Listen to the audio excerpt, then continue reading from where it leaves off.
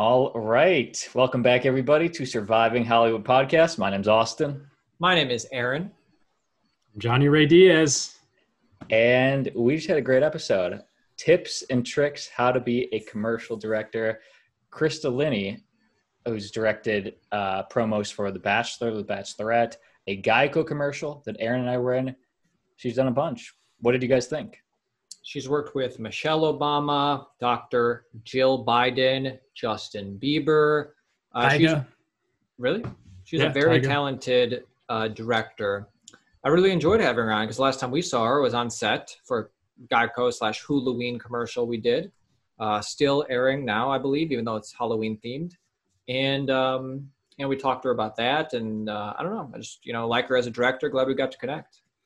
Yeah, she was really cool. Like one thing she kind of talked about, which I thought was really interesting, was kind of her mentioning how she kind of went sort of a different route for directing. She's been doing a lot more producing for other networks like the History Channel, things like that, and kind of fell into directing sort of in a way, even though she probably kind of always wanted to do it.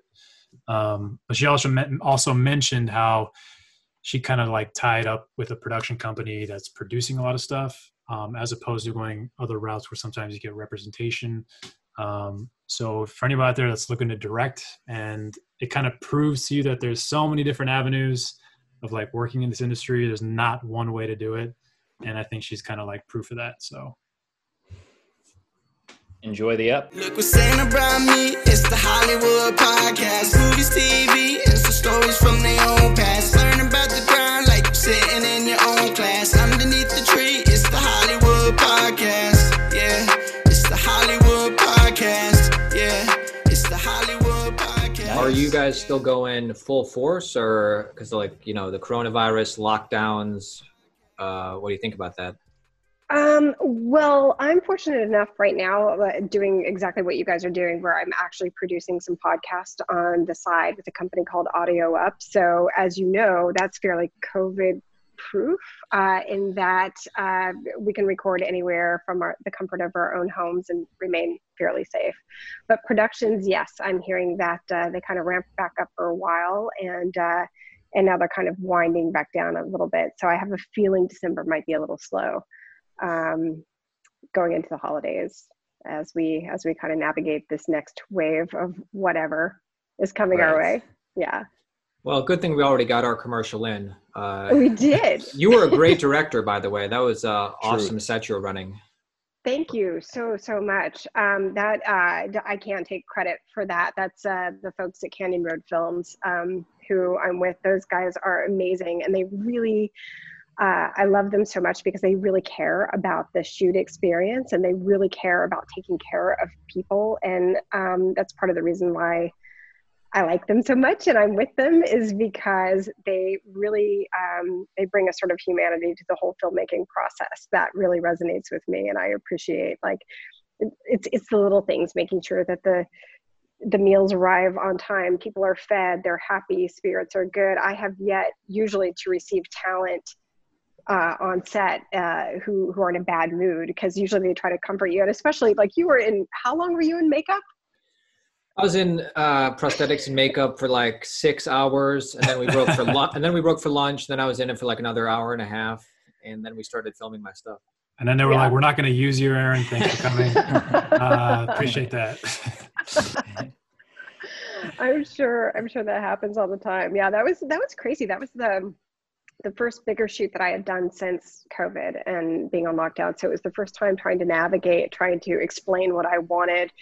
And we had, of course, COVID compliant officers, but it was the first time wearing a mask and a shield and a thing. And I realized that I look like a crazy person gesticulating all over the place, trying to explain what I want, but you don't realize how much you use your face in that, like where you're trying to explain how you want a reaction to be, or just a feeling that you want. And that was really complicated. And the crew, I think, was also, normally, people who have a shorthand working together can give that like nod and they kind of know how to, it's that unspoken language sometimes that happens on a set when you're familiar with people and your crew. And I noticed that even those guys are like, "What? Huh? What are you saying? Oh, I thought you meant make it purple. And we're like, no, that's not what we want. Right. So is that the exclusive production company for Geico? Because a lot of those commercials are so all essentially like kind of like they found like a sort of a niche with that sort of style. Do they produce most of their spots? No, they don't. I think, Okay. And actually this project came through Hulu and their creative team. Okay. So it was to promote their Huluween event, and I was very, very excited to have the opportunity to do it because I thought it was a great idea. I'm a sucker. I'm like dad jokes all the way and puns. And anything with a pun in it, I'm like, yeah, you had me at Huluween. I'm in. Like, yes, let's do this. And I've said this to you guys before, Austin and Aaron, but like you two were the first audition that I saw, like over that whole Zoom. And that was also really interesting too, the whole casting process over Zoom I had never done before. So that was really kind of interesting and fascinating. And I can't imagine what that's like for you guys. Yeah, it was us chilling in our room, waiting to be let in. And be like, oh, neat. But and you're on. Yeah, go. Yeah, exactly. And go, guys. Yeah. But it was great. Just 4 or 5 people saying, all right, hey, you guys want to take it again? And we're like, oh, okay. Yeah. So we were the first person you saw, and then we obviously we got cast, but you had to sit through all those other people. Did they even stand a chance? Sadly, I will say this. We had to. Everyone has an understudy during COVID, as I like to say. Like even myself, they had someone to tap in case I tested positive or anything. So there are people now kind of waiting in the wings to take over. So I had to have a backup plan just in case one of you were to test positive. And so there were people who came like marginally close, but not quite. Of course. You were the first, and it was so funny. As soon as kind of they left the chat before letting the next contestants in, the next contenders, I was like, yeah, I'm sold. I'm good. I don't need to see anyone else. So yeah, it worked out really well. That's awesome. As a director, how is obviously this thing is new for everybody, right? Have you found this sort of Zoom casting session to be more beneficial? Like, are you seeing more people? Do you like it? Like, what are your thoughts on it? It's an interesting prospect. You pick up so much more just being in the room and live with someone. You kind of can get the whole like body language, you get the whole physicality of acting. But I didn't mind kind of staying at home, from the waist up. I was dressed. I had like sweatpants on underneath. I had lunch ordered and delivered. I was pretty comfortable. Also, it's very interesting watching people navigate the technology too, because there was another spot we did. So we shot 2 spots in one night. And so the other casting, there were just some people who just could not figure out how to deal with Zoom and the directions that they were given. It was very interesting. Also, very interesting is, of course, me being me. I'm surveying the whole scene. So I'm watching the acting, but I'm also like, what's in the background over there? What's their framing like? What? Yeah. And there was one time someone was auditioning and the casting director kind of interjected and they're like, can you hide the bong on your dresser? I was like, yes. Wow. Yeah, you'd be amazed how people aren't really quite entirely aware of their surroundings sometimes. So that was fun. We have a lot of actors and casting directors, a few that watch. What's your biggest pet peeve from the actors in the audition room? And also, what do you hate about casting directors in the audition room? I don't know if are you sneaking back there? He's invited. He's invited. Are you in a hot set right now? Kind of, yes. This is John Ben Simon. He's also an incredible, no, it's okay. He's also a very incredible director, DP, and he's here shooting, setting up a room for tomorrow. Yeah, so you got the guitars and the drums in the back. Oh, yeah. Nice, full setup. The kind of niche that we're finding here with our podcast, we're doing a lot of scripted musical podcasts. So we've got a couple out now. One is called Make It Up As We Go, and that's Dennis Quaid, Billy Bob Thornton, Miranda Lambert. So it's nice. It's scripted musical podcast. It's with characters and acting, and it's kind of a very interesting way to tell a story audibly. So it's very new territory for me. What's the podcast called? It's called Make It Up As We Go. So it sounds like a lot of fun. It is. We also had one called Halloween in Hell, and that was with Machine Gun Kelly, 24K Golden, and Ian Dior. And of course, I'm older, so I had to Google everyone. But that was fun too. So how'd you get into that? How'd you get those big names? Yeah. I don't even know that I'm entirely responsible, but or know how exactly it all comes together. But Audio Up was founded by Jared Gutstadt, who is a very dear friend of mine. We came up through the ranks together and kind of started cutting our teeth in filmmaking in New York City together. And he started this company, and he just has he did a lot of jingles for TV. So he actually had a company called Jingle Punks. So he's kind of entrenched in the music world, and he's just such an interesting character, because when he basically was like, great, I have this idea, I'm going to get this person, he goes and he gets them. It's like magic. I don't know. But he's just got those contacts and connections, and it's really interesting. Is the key to booking work as a commercial director or any director, do you have to join a production team or whatever? Is that how you get work?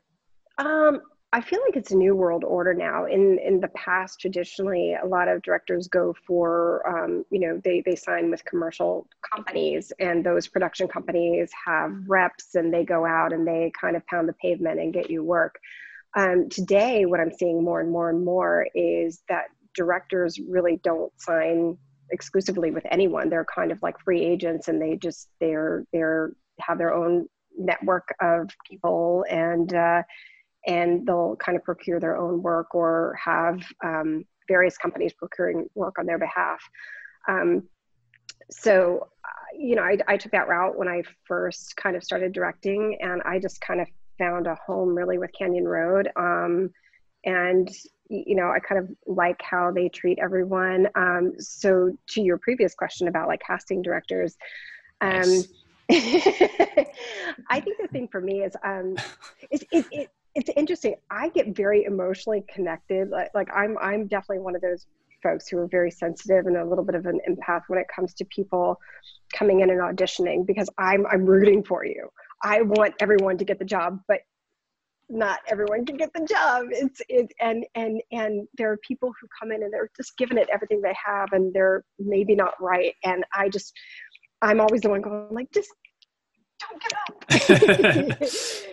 But I found like some casting directors can be so rude. Like I just say and I'm in the room kind of cringing, going like, no, don't just dismiss or like cut them short or anything. Like I don't know. I like to kind of see if there's a little bit more there, if there's something I'm missing, and at least do another take, just to kind of, because people get nervous, and rightfully so. It's got to be daunting. I would ask that question of you guys, what it's like to kind of walk into not only the Zoom casting, which is infinitely awkward, but then on top of like in person, what that's like to kind of sit in a room full of people and then walk into another room full of people and strangers and just be expected to kind of turn it on like that. I have such respect for that, actually. And I feel deeply for it. So I don't know. I just yeah.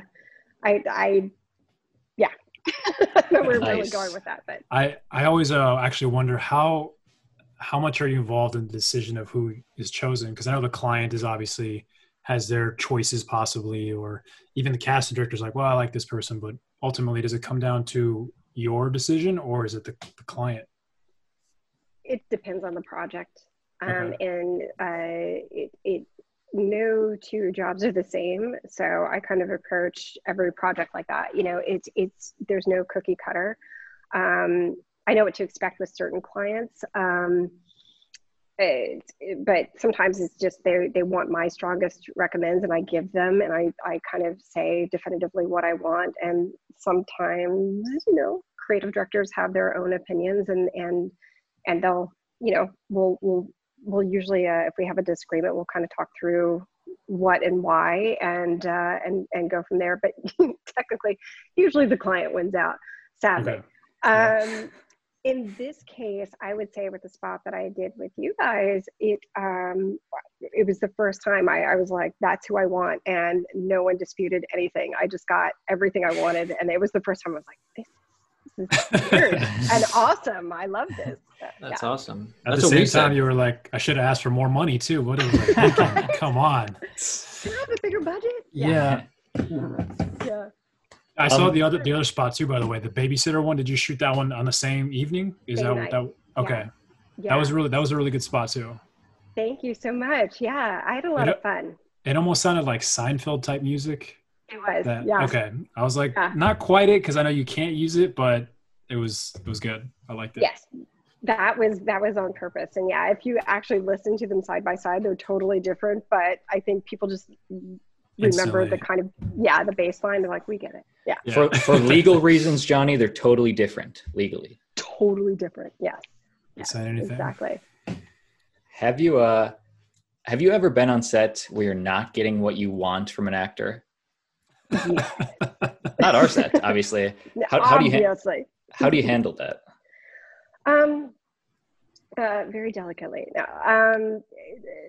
Sometimes it's just a matter of giving people a break, and usually what I do is I will typically take an actor to the side, away from everyone, or into a separate room entirely, and just tell people to take 5 or 10 if we've got that kind of. It depends on who's barreling down. There's also clients who will hover and they're just like and so usually I try to like remain calm and like kind of take someone to the side and just kind of, hey, let's work through this together, and kind of do it like privately, and give them space to kind of collect their thoughts, and sometimes show them physically what I want them to do, and try to act it out as best as possible for them, and kind of without being insulting, if that makes any sense. I respect the craft of acting, and I certainly respect people who are kind of putting themselves out there for it. So I want to try to kind of bring out the best in people. But it's certainly not by, and trust me, I've been on the sets where I've seen people screaming and yelling and jumping up and down, and that does nobody any good. So so usually it's just try to do a little private coaching if I can. Yeah, it feels like you're kind of, I mean, I could be wrong, but it feels like you're somewhat of an actor's director a bit. I like it. I mean, I love the whole craft of making commercials or film or directing or anything. I just love the whole process, and part of that is really like what I see my role as a director is bringing out the best in. Yes, there's kind of like a bigger vision, but it's kind of like bringing out the best of everyone's talent, the best in a shot from a cinematographer. It's the best acting that I could pull out of someone to make the spot what it needs to be, or the project what it needs to be. So it's done all with complete kind of like respect for the craft, and it's funny. I did a documentary a long time ago. I worked at Sundance Channel, and I worked with there's this legendary New York-based acting coach named Win Hanman, and he literally coached everyone. Like if you look him up, he studied under Meisner. And so he was his protege. And so he taught everyone from, I can't even tell you, like Michael Douglas and James Caan and like Dustin Hoffman, like everyone like went through his school. And so I would sit in on his class when he was still teaching. And it was just amazing to kind of see how he talked to actors, and it kind of translated. It stuck to me because I could see the process, or what he was kind of teaching everyone about truth and reality, and sharing and emoting, and kind of finding that within themselves. And so it just kind of taught me like a whole different kind of perspective on the art of acting, if that makes any sense. Yeah, absolutely. I remember one time I was on set, I wasn't quite getting what you wanted, and you took me aside and you just kind of grabbed me and said, "Are you trying to embarrass me? Are you trying to embarrass me?" And it worked. No, I'm just kidding. You guys were very easy. No, it was a long day for all of us. And again, I think that particular shoot, it was very interesting because it was just, I completely underestimated the inability to communicate with masks on. Like that was just kind of crazy. And those teeth. Yes.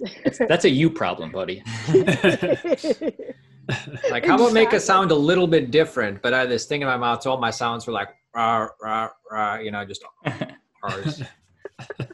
How did you two decide who would be the werewolf and who wouldn't? Who would be the non-werewolf? Flipped a coin. We flipped a coin.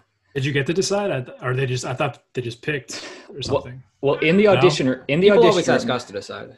Yeah, they said, hey, in the audition room, they said, so who's who? And then immediately, so there wasn't any dead time. I was like, oh, I'm the werewolf, obviously. But then once we booked it, they're like, okay, tell us who's going to be the werewolf. Then we flipped a coin. So it was basically like, I want to be on camera. Sorry, Aaron, not going to happen. I remember in my 5th hour in prosthetics and makeup, chatting with the makeup lady. She made an offhand remark saying, hey, I bet you wish that you weren't the one in the mask or something. And I accidentally said, yeah, I wish. And you can just tell that kind of deflated her a little bit. I was like, oh man, I said the wrong thing. No, I love the mask. It was just, the 5th hour. But again, incredible respect for that, because the patience that it takes to sit there. And I saw you at various steps along the way. I feel like I would go and I'd walk out of the room and I'd go direct the babysitter spot and I'd come back and I'm like, and then you would just have that next little phase. So I got to see it in increments, and it got crazier and creepier along the way. But yeah, you were there for a really, really long time. So what did you do to pass the time? Hey, just part of the job. I'm, no better than anybody else on set. It was great. I was just happy to be there. Just to pass the time, I don't know. Crafty? I can't even. Couldn't even have that, huh? You couldn't even have that. Huh? No. I just sat there and made light chit chat, and then eventually just listened to them make light chit chat, and then. And she was like, "Stop moving, please. You're ruining the prosthetics." I don't know. Before we go any further, I'd love to find out a little bit more about your influences, Krista. Is there like movies or TV shows when you were first getting into it that you were like, "Man, this inspires me. I want to make something like that," or? That's always such an interesting question. I don't know that it was any one thing specifically. I knew kind of growing up, I didn't want a traditional job, whatever that meant. Like, nothing appealed to me. And then when I was in high school, I picked up a video camera for the first time, and I didn't even know that much about film, really, like the way a lot of kind of like real like film nerds dive in deep. Like I didn't really know that much about the craft, but I just knew that I loved it and I was intrigued by it. And so I took a course in high school, and of course I was playing around with like stop motion animation, and I would bring home like a video camera and set it up and at home and like play around with stuff. And then when I moved to New York, and so literally I kind of got my education kind of working on sets, like starting off as a PA for like commercials and music videos back in the day. And it was really like taking those influences and then educating myself like separately, if that makes any sense. But that's when I really started to dig deep into like really watching every film I possibly could. Cause I don't know, growing up, like my family wasn't really big into movies at all. So we didn't really watch them, or I didn't really go to the theater much. So it was really when I moved to New York was when I really started to embrace it and dig deep and start really like digging in. But my influences are so varied. I'm just inspired by just amazing craftsmanship. Like I like different films for different reasons. So it's always the most difficult question in the world to answer, is like, what's your favorite movie? I can't. There is not one that I can really point out as being the ultimate favorite movie, because I like so many things for so many different reasons. Yeah. Is there something you've seen recently or watching right now that like hits all cylinders, like technical aspects, acting, cinematography, everything? Goodness, I just watched The Queen's Gambit. I'm watching that now. I'm watching that now. Yeah. Third episode. That's a really well made thing. It's fantastic. Yeah. Very good. Yeah. Really good show. Beautiful. Love period pieces for whatever reason. I just love being transported back in time. Just started watching The Crown too, kind of like simultaneously. Love that show. That's super, super interesting right now. I'm I just crossed over into season 2. I've got a backlog of stuff that I need to watch. But yeah, Yeah, Queen's so Gambit much. I thought was amazing. Yeah. Who knew that chess would be so interesting? Right? That is Tagline. true. I was like, I have no idea what's happening, but I'm so intrigued. Here's something that I may or may not live to regret admitting to, but I have never watched Game of Thrones. Neither have I. All right. I high five.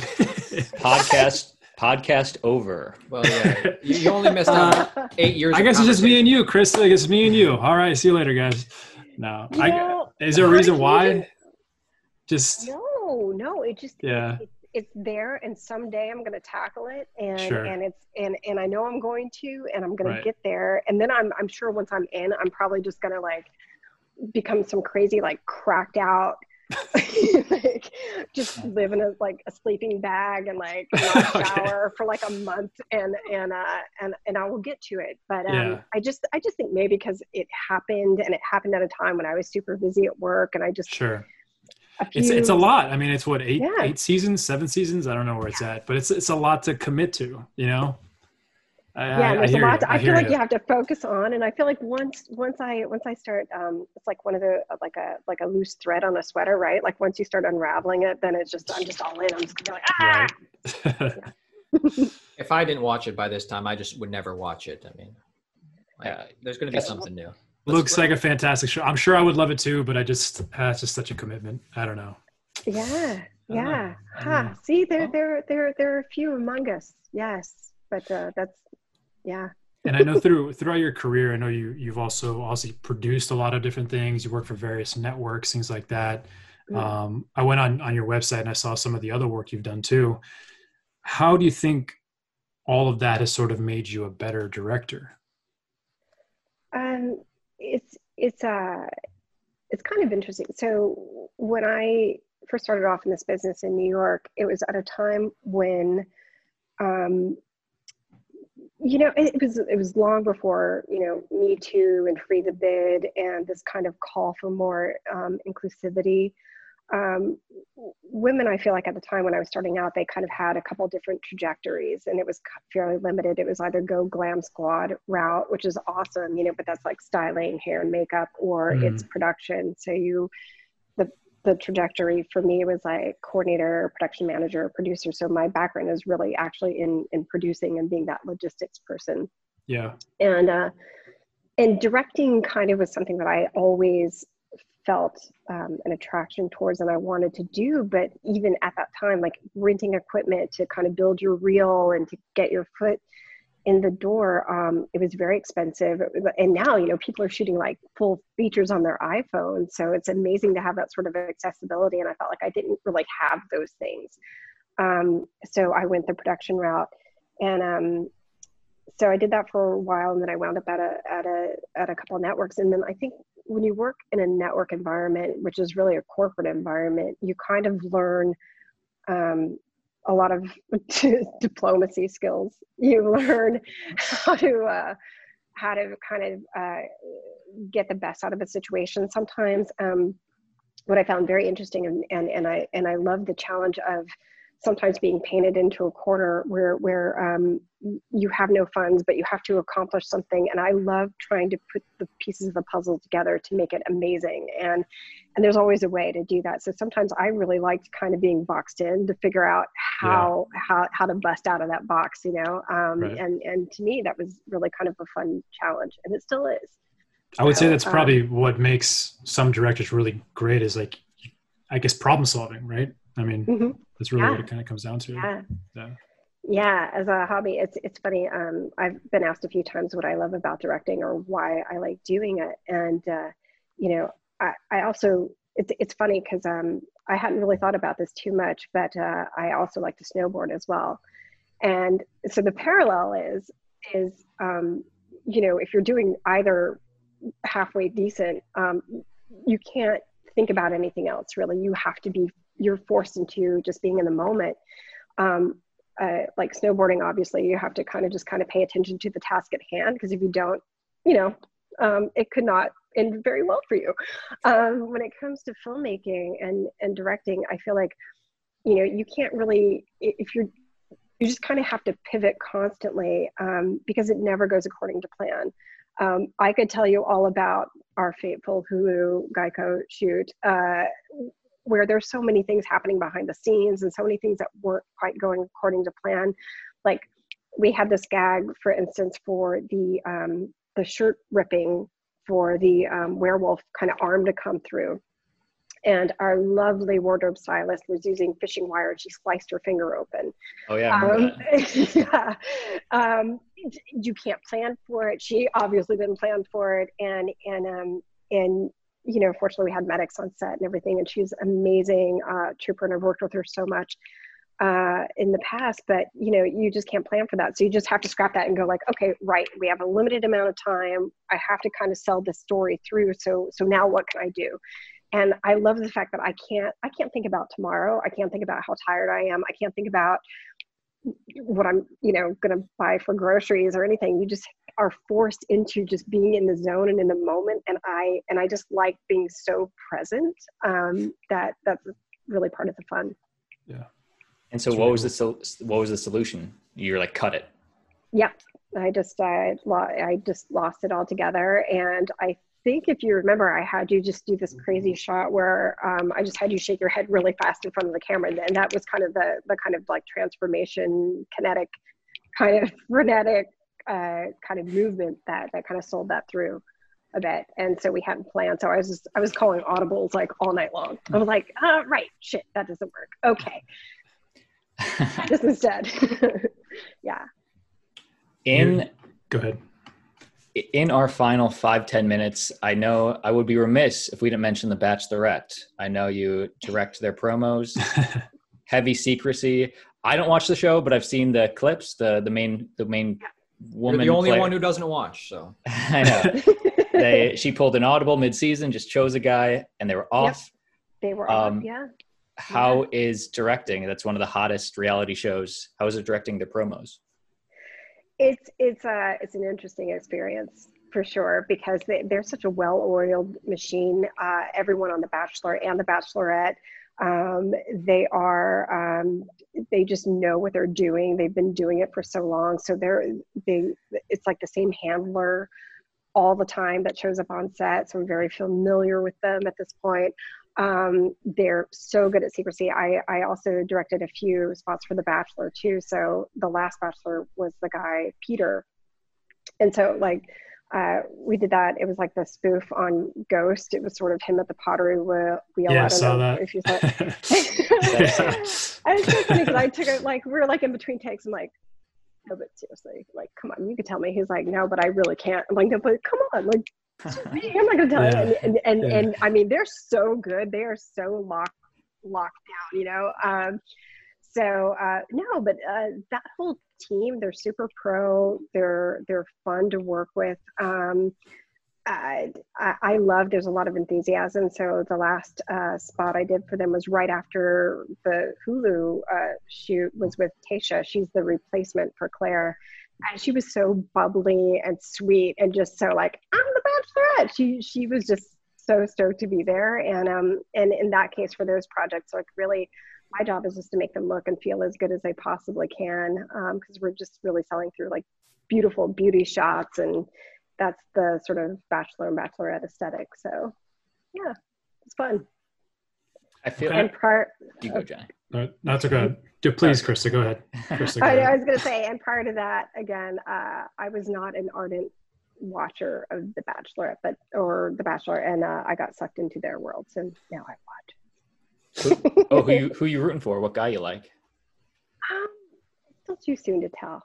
Okay. I think. Okay. Yeah. Fair enough. Who do you like? Hey, that's a good question. Awesome. I don't watch. What? Well, I kind of like watch either. I just saw viral clips of Claire, in my opinion, acting a little clingy sometimes. I don't know. Maybe I didn't get the full thing, but I liked her as the Bachelorette because she pulled audibles and it's kind of crazy. Oh yeah. She like just completely rewrote the playbook for herself. So yeah. And I respect it. Yeah. Exactly. I was going to ask you, Chris, I saw that you also directed a PSA with Michelle Obama and Jill Biden. What was it like working on set with them, you know, I'm just kind of curious about how that whole experience was. Because I mean, it seems like it'd be kind of like almost like seeing a celebrity, but almost somebody like more you respect or admire. I don't know. It just, yes. It was very. I had the pleasure. So I worked at A&E Networks and specifically History Channel for years. So in a way, kind of directing full time is a little bit more of my second career. But when I was at History, so I had the opportunity to shoot them both twice. So I did a couple different PSAs for them, and so I had to go to the White House, and you know, even that in itself is that's cool. Sort of impressive. And I like to think I'm pretty okay with generally anyone or any circumstances thrown my way, and I don't really get super starstruck, you know, but I was so nervous and sweating and freaking out. I'm like, oh my God.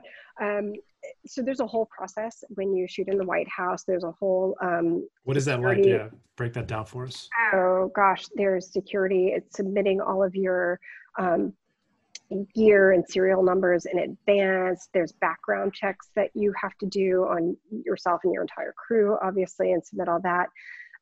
The process of getting the equipment in, they have people and you know, dogs out sniffing the equipment. So you have to allow a couple of hours just to go through all the camera gear. And of course, you guys have all been on set. So you know that even like the smallest interview is no less than like potentially 2 like full hand trucks full of gear and lighting and everything. So there's that whole process of going through. Next thing you know, you're in, and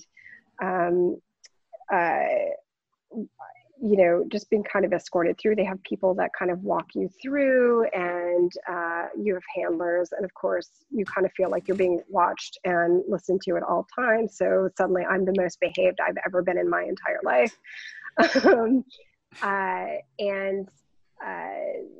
So we have the room like maybe about an hour to set and light and just get yourself prepared. And I'm going through my notes and I have everything kind of set up.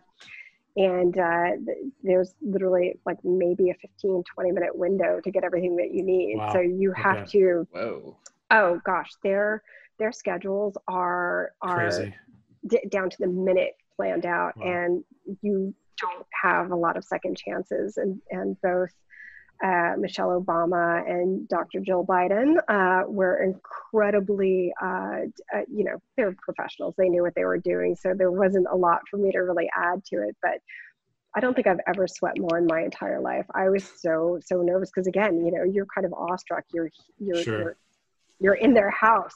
I mean, what kind of directing note would you give to Michelle Obama? Maybe she's not, do you give her a line reading? Hey, you know what? We did have teleprompter, which helped. Okay. I think I was about to ask you if it was a prompter or not. The only note I gave her, I was like, okay, can we just slow it down just a bit? Because there's, you know, sometimes there's a pace and a cadence to when you're talking on teleprompter, and yeah. The Obama cadence, we're all familiar. A classic cadence.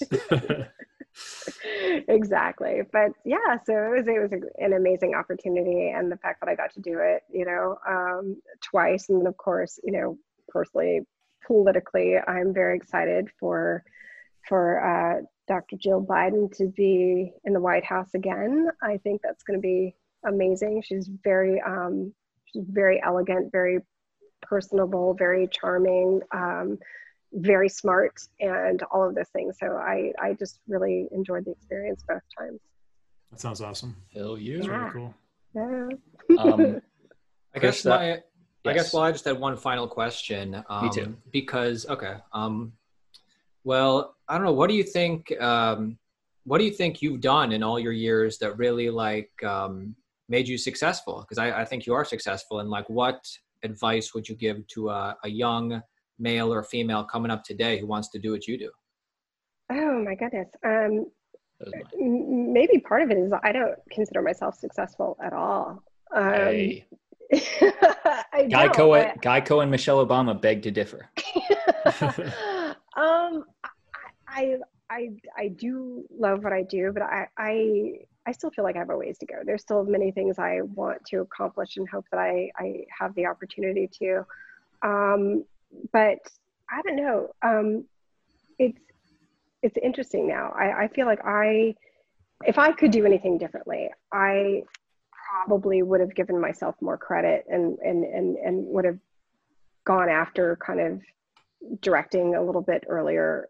I think in my career, I think I maybe potentially made a lot of excuses. It's too hard, it's too easy, and it seems so daunting. But then once you just stop and focus and decide that that's what you want to do and set your course and set your intentions, which sounds maybe a little flighty, but honestly, like once I kind of was like, no, actually I'm going to go for this. And I said it out loud and I told people and I gave myself the director credit, I was like, I'm now a director. That is my title. It started to fall into place. And it's not really magic or anything. It's just, I just think you have to kind of know what you want to do and like really focus on it and just pursue it. And I think that there's a way to kind of really achieve what you want to achieve. I don't know. It's when I was at Sundance Channel years and years ago, something that struck me then was like, I would go to a lot of screenings for these different films that would get in, and not disparagingly, but of course I would go and the screening go like, really? That's really? That's what you got? We all think that too. So. Relatable. Yeah, I'm the person who gets wildly jealous when I see something that's really brilliant. Like I know it's like, to me, it's amazing when I'm going like, oh, that's so good. I wish I did it. But and I realize the distinction between like folks who have films in Sundance or a festival or anything like that is like, they did it. Yeah. It's just, however they achieved it. They didn't really talk about it or someday I'm going to do this. They did it. And that's the distinction. So sometimes I just feel like you just got to dig in and do it. I work with some incredible people here. There's a couple guys who just bang out scripts like it is like they're breathing air at it. And for me, that's a process that I'm still really intimidated by. And I'm like, so how do you do that? And they're like, just sit down and write. I'm like, okay. I had no idea. You're like, oh, thanks. I gotta go, guys. Exactly. That's so actually just to kind of piggyback off of what you mentioned, because we've submitted films to festivals as well. And I know that feeling of like going to a festival, and obviously Sundance is one of the biggest festivals in the world, if not the biggest. And seeing a film that you're like, but this got in, like, what do you think is it that about those films that maybe are, in our eyes, are like, well, it's kind of mediocre, but they still get into a major film festival, which is extremely difficult to get into? Is it sometimes they have more pull? Is it who's in the film? Is it, who curates these things? It could be a lot of things, and it just depends on what the filters are. For that year, I wasn't too involved in that process of the film selection. I worked at Sundance Channel, so I was more covering the festival itself. But it just depends. Sometimes even casting is very interesting, right? Where you have to look at the role itself and who's going to carry it. But sometimes you have to look at it from like, okay, what are we trying to accomplish? Who are we speaking to? And everything from, what gender do we want? Do we want to have a gender? So it just really depends on the project itself. And I feel like it's the same selection process potentially for these festivals where they're like, okay, we've got slots for, and I, from what I recall, it was a while ago, but there were certain things like, we only have slots for like, say 10 dramas, and then we want 10 comedies. So they're whittling it down, and something could give it an edge. It could be a cast member or something that will, or maybe it was like the screenwriter, or maybe it's just something that might have tipped the scales in that direction. But yeah, it's always interesting. There's always a method to the madness. You just don't always know what that is. Right. Sorry, Johnny, she's not going to tell you the real secret. She's like, off mic. We'll talk. I just had one sort of final question / two-parter thing. You sort of briefly touched on this, but I am curious. You kind of mentioned that you have a lot more you want to do. I guess, what is your ultimate goal? Do you want to be directing episodics? Do you want to be starting to get more into films? Like, what do you want to do? And then I'll ask you the other part of that question, but so much. I think the goal I initially had was to do features. I think that's I'm so intrigued by the process, and I love storytelling. Right now, I can tell a good story in 30 seconds or less. It would be really amazing to kind of stretch that, obviously, and to really take that on. So I'm very intrigued, and that I think is something that for me would be a big achievement. That's really cool. The last question I had, which is a little bit different, you did mention that you've kind of gone a different route, and now you've been working more with certain types of production companies, like Canyon Road, I think was one that you mentioned. Mm-hmm. Great production company. Yeah, that seemed like they've been doing some really killer stuff. So for any young upcoming director, do you think that the route now is to get tied in with one or get representation? What do you suggest is the best way for someone that wants to start directing more? It usually does help to align with people who have connections, who have the ability to kind of bring in the work. So whether that's just a rep or it's a production company itself, because there's a lot of competition out there. There are so many, especially in LA. I could toss a rock out the window right now and I'd hit 52 different directors who are perfectly capable and talented, and I know that. So it does help to align yourself with people who have a great reputation. They're known for their service, and they're really good at what they do.